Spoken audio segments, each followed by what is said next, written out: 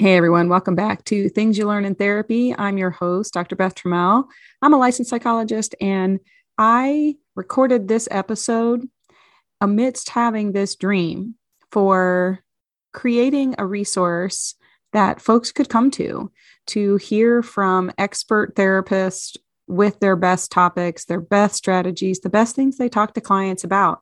Not because I want to replace the powerful work that therapists do or to replace the intensity of work that needs to be done for some folks in the therapy room. Instead, this podcast is meant to just add to that, to be a space where you can hear some things. And honestly, as a kind of mid-level career, I've been doing this for about 20 years, therapy or as a psychologist, and I still am learning.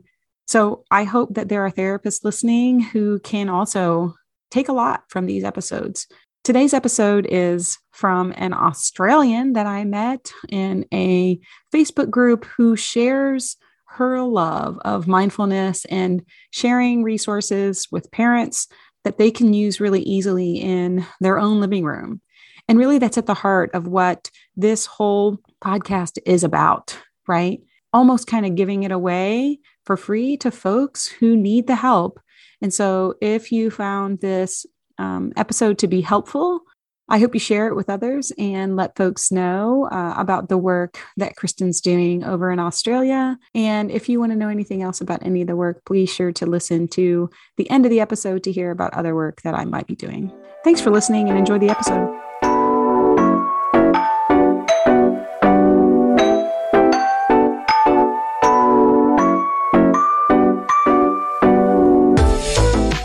Okay, so y'all are going to love who I have on with me today. I didn't say this before we started recording, but I was a little bit nervous today. Like, oh my gosh, I don't know how this is all going to work out. I was mostly worried that I was going to miss the time zone change because y'all, today we have someone coming all the way from Australia straight to your listening ears here, a fellow psychologist who I found on social media who just had so many things that just really resonated with so many approaches that I take and just really kind of reinforced a lot of the ideas, but in a slightly different way. And so I'm just really excited to have the therapist parent here with us. That's your Facebook handle. But Kristen, go ahead and introduce yourself to the listeners and tell us one fun thing about you. Well, thanks for having me. I'm Kristen Taprell and I'm a psychologist in Australia. I work in schools mainly and help implement social emotional learning programs. I also have private work where I do autism diagnostic assessments. And I've written a children's book to help parents and kids who are having nightmares, so strategies to help with that. And I've also brought out some gratitude cards to help kids with gratitude. One fun thing about myself, I guess, is I'm also an artist, and I've been trying to have my solo art exhibition for the last 2 years, but it's been cancelled every time due to COVID restrictions. So hopefully next year. That's amazing. What kind of art is it going to be for this exhibition? It's oil paintings, and they're usually mainly landscapes, but it's a technique called open impressionism. So lots of colour and not a lot of blending, just putting colours next to each other. Yeah. I love this so much. And y'all, as Kristen and I were chatting before we started, I realized that she is basically my Australian twin because we have a lot of the same background and we take a lot of the same approaches, but she has some really cool stuff that I want y'all to hear about. One being your book about nightmares. And I know that you have some distribution coming to America and we're really excited about that, but really there are some great things on your website. And I think the thing that I really love is that, you kind of started writing this because you realized that maybe not everyone needs to come to the therapy room, but maybe some can find help in a book. And that doesn't mean that people who have more significant needs just skip out on doing therapy, but maybe you start here with a resource like your book. So tell us a little bit about what kind of prompted you to write this book, and tell us a little bit about what it's about. Yeah, so when I was doing a lot more private practice and seeing kids regularly in my rooms, it didn't really matter what they were coming to see me for. Nightmares is something that is pretty universal. Like, kids have nightmares, and it impacts the whole family. Like, when kids aren't sleeping, parents aren't sleeping, and that just brings a whole other cycle. So it's a technique that I learned a long time ago, where we change the ending of the dreams. And I just found it so effective. Kids responded really well to it. And I thought, this is really silly that parents have to come and see a psychologist to learn this, because it's a simple technique. Parents can do it at home. So that's why I wrote the book. And it also was to give parents the words to say. Like, I think parents, when their kids have nightmares, it's just, well, they're half asleep most of the time anyway, but they'll respond, oh, it's just a dream, don't think about it. But the thing is, if we tell people not to think about it, they're going to think about it, and it doesn't help. So in the book, it also sort of gives parents things that they can say to be helpful in those moments as well. Oh my gosh, that's so brilliant. I think it probably is so empowering for those parents, because I think they're just so distressed. And then, it's the middle of the night, or they're like, I don't know what to say, and all I want to do is go back to sleep. And so many parents are probably worried they've said the wrong thing, or maybe they are going to say the wrong thing. So I'm sure that it's just been so well received by both kids and parents. Yeah. I've had some fabulous reviews, but and the thing is, actually, when I wrote it, I found Dr. Justin Haven in the UK, and he has done his PhD in this technique. Now, I didn't know that when I wrote the book, I hadn't, but he, what he calls dream completion therapy. And so I sent him a copy of my book, and he ended up writing the foreword for it, because he has found it so effective. A technique that he usually uses with adults with PTSD and traumas, but it's the same technique, and it works really, really well with kids when you let them use their imagination and use that as a strength to manage their dreams. As you were describing it, I know in therapy I've used that technique with trauma in the past with adult clients, and I hadn't ever really thought about it for our kid clients. So I think it's great. What is the age range that you generally talk about kind of for this book? Is it something that kids should read on their own with a parent with them? What do you generally say? Look, I think you can start fairly young, even like 3 or 4, with a parent. But it's something that well, like we were just saying, it's a technique that adults can use too. So even older kids can read the book and be able to do it. But I think the way I've written it is with a parent guiding the child through. So I think it's a really nice thing to do with parent and child together. I think even if you're listening and you're like, well, we haven't gotten to having nightmares with my kiddo, I think, like you're saying, I mean, it can be used for all sorts of things. Maybe there was a fight that happened on the playground and it didn't go the way you wanted it to go. The technique stands for a situation like that, right? Where they can kind of imagine how it might have gone differently if they wanted, to try something else. I think that's an important thing to remember here too, right? Yeah, absolutely. Yeah, the technique can be used in so many ways, but and it's really effective but simple. Once we learn how to do it, it's simple and effective.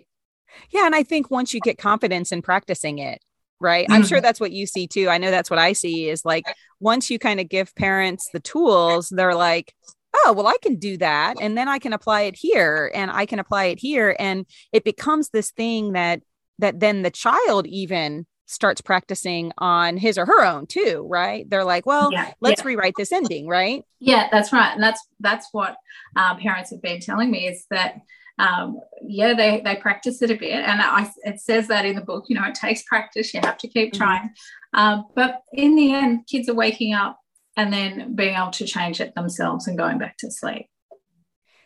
It's so good. It's so good. Okay. Yeah.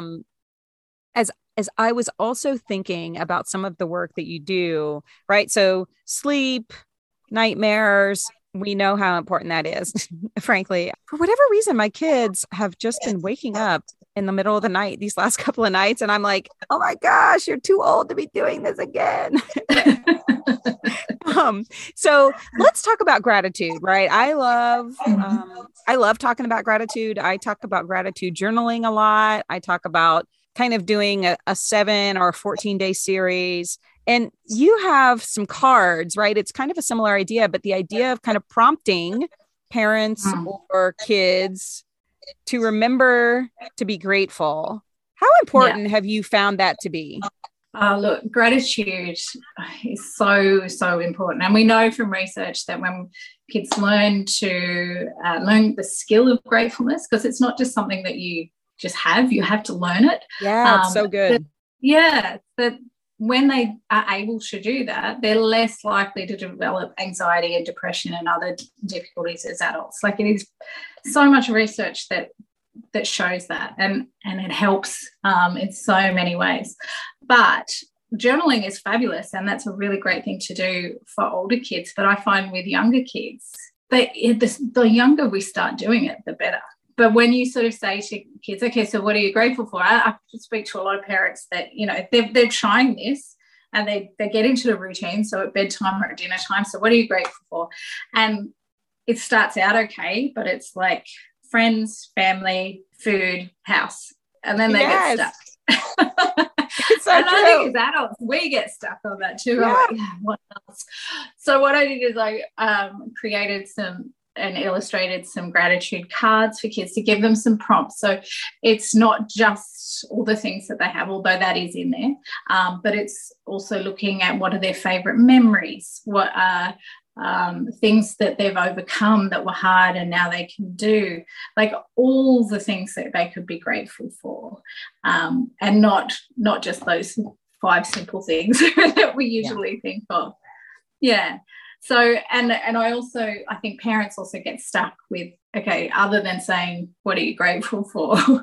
They're like, okay, well, what else do we sort of say? So I've also added some questions in there that help parents direct their kids and get out those things that they can be grateful for in there as well. I think it's so good to remind folks that it is a skill to practice and to learn. It's not just like something that we are. And I think a couple of your posts on social media, and the one that really is the reason that I reached out to you, is if we really want children to change their behavior, we have to teach them new skills, not punish them for not having the skills. Yeah. I think that's so powerful. And for me, it ties back to gratitude, because I think there were a couple of posts that you made in terms of how do we keep our cool, right? When kids are being naughty or kids are misbehaving, and instead of just punishing them, I think if we spend more time in a lens of gratitude, I think it allows us to take more of a breath to remember this, right? That it's like, okay, they don't have the skill and I can't really punish them because they don't have the skill. I need to actually teach them that skill. I think that's hard sometimes for parents to remember. It's very hard. It's really hard for parents. They think that, you know, because we're putting these things on social media, that we've got it all together, and we absolutely don't. It's hard for us too. Like, we do get it. And I still have to remind myself regularly that when kids are, you know, pushing the limits and pushing our triggers, that you need to stop and remember, okay, they don't have those skills yet. This is not an attack on me. This is them overwhelmed with their emotions. I need to step back. And yeah, you're right, doing some gratitude or some mindfulness or just something to give you a moment to be able to think clearer is absolutely what we need to do, because they don't have the skills. You know, their brain isn't developed.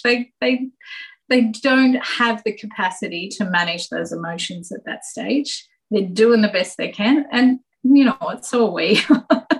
Okay, I got to just say this because I think as a fellow, psychologist who works with kids and works with families, and I know you have your own kids and I have four kids of my own. And I'll tell you, Kristen, it took me a long time to like find the balance of presenting with like I kind of have to keep some of my life together because people are bringing Yeah. their kid to me, and if I Yeah. can't keep my life together, then but then this idea of being vulnerable and saying like it's hard for me too, Yeah. I get in those moments where I have to do the mindfulness stuff that we're going to talk about here in a second, where it's like, okay, I'm not going to take this personally. That was one of your other posts, was like, Yeah. don't meet their fire with your own fire. This is not about my relationship with my kid personally. They don't actually hate me. They don't No. actually think I don't love them. You said they're just responding with the tools they have. And I think that's so brilliant. And I think it has to become our mantra in those moments. I find what happens so often is the parents' expectations of what their kids' behavior should be is just way beyond what it could be because they are not developed yet. And I think I spend a lot of my time just explaining to parents this behavior is normal because their brain isn't developed yet. They're still in their emotional part of their brain. They're not able to think logically. They're not able to think clearly here. We need to give them those skills. And then I have to explain to parents so often that, they're not going to get that. It's the same as learning to read. It's the same as learning to tie their shoes. They didn't do that straight away. It took lots of practice, and this will take practice too. So I think it's just reminding ourselves that, they're okay. They're doing what they're supposed to do. It's not an attack on me. I need to step back. Remember that. And then you can give them the tools. But yeah, it's not easy. No, and I think I have a lot of those same conversations with both parents and teachers, right? I think it's easy to forget. And without the kind of constant training and child development, it's like, wait a minute. Are you sure? Like, you're 6 years old. Are you sure you're supposed to still be doing this? Like, I think we have a lot of the same conversations where it's, actually, we can't really be that upset with them right now yet because they haven't developed enough skills to be able to do that. And so let's focus on skill development, right? How do we help develop those skills? And I think that's the brilliancy in in the resources that you share, is that it really is focused on developing those skills, right? So it's, helping with sleep and nightmares and helping with gratitude. And I'm really excited about where you're headed, also with mindfulness. So tell us a little bit about where your approach to mindfulness kind of goes and why it started that way. Well, I don't know about you, but I find as a psychologist, when I find things work, I want to know why. So, mindfulness has been around for a while, and we know it's effective, but I really wanted to know, but why does this work? So I did a lot of sort of research into what's really going on when we're practicing mindfulness and when we're doing relaxation, and how that affects our body and the physical changes. So how we stimulate the vagus nerve, which calms our whole body down, and that's through relaxation. And when we do practice mindfulness, what that actually is doing to our brain, it changes the structure of our brain and gets us to use that prefrontal cortex, so gets us to do the more logical, calm way of thinking rather than the emotional, reactive way of thinking. So when I sort of got all the evidence, so this really works, I sort of came up with ideas of things to use with children. So some fun ways of doing mindfulness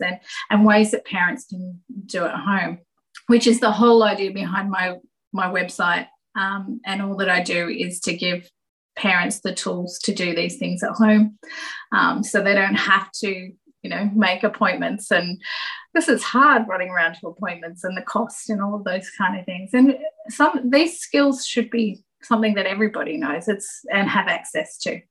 So I am in the process of developing a mindfulness for kids course, online course. But I've written lots of blogs on it as well if people wanted to have a look at the sort of activities and fun relaxations and things that people can do with their kids. I think it's so, I just am so excited about it because just this morning I was having a conversation about how there are not enough therapists and psychologists to meet the need. I think we're all just so overwhelmed with the pandemic and with schools. And I just think we're all in this kind of chronic level of emotional fatigue. And so any, research-based or things that work like mindfulness and gratitude and it may not keep your kid from having a meltdown every day, but it might keep you in a different lens, right? So that you're not taking it personally and you're not getting to level 10 when they're at a level 10. And so I think that is really at the heart of what we want parents to remember too, right? Is that these things are equally as important for both your kid and for you. Absolutely. And I think when I'm sort of giving ideas for parents to be able to do these things with kids, it's also things that parents can practice for themselves as well. And the only way kids are going to learn is if we model it for them. So it's things you can do together. So it's important for everybody. Whether your kid's 2 or 22, honestly. I mean, mindfulness, gratitude, and dream directors, it spans the lifespan. Absolutely. Yeah. Oh my gosh. Okay. So any last things that you're like, hey, I really want to share this with listeners because it's so important? No, I think I just wanted to just reinforce that, parenting is not easy. It's not supposed to be easy, it was never going to be easy. But that's okay. Like, that we all have good days, we all have bad days, and we just need to pick ourselves up and keep trying and find the tools that we need and use them. Everybody needs to. You and I need to find tools all the time for our kids as well. So it's not something you're just going to know how to do. It's so good. Okay, so Kristen, tell people how to find you on social media, your website, your book. How can they get access to all the great resources that you've just talked about? So I'm on Instagram and Facebook as The Therapist Parent. And my website is also thetherapistparent.com. And on that there's lots of free sort of information blogs. You can also buy my book for you guys in America on Amazon. It's been released now. It's the ebook, but also the paperback should be ready about now, I think. My gratitude cards, I can send them to America, but I only have them here at the moment. So you'll have to buy them from my book, my website, if you want to do that. I am so thankful for you and honestly, the work that you're doing and the worldwide influence that I know that this will have is really just remarkable. And I'm so thankful that you took time out of your morning to be with me and to share with listeners. So I just really appreciate you. No, thank you. Thanks for having me. It was great. Yeah. I can't wait to get access to those resources, both the book and as soon as you get those cards figured out, I know you'll figure it out how to get them over here. Well, I mean, I'm happy to post them. You can buy them from my website. It's just postage is expensive. So if you know anyone in America that would like to stock them, let me know. Yeah, I would love that. Well, thank you for being here. And folks, you can always reach me on my website, makewordsmatterforgood.com. And until next time, thanks for listening.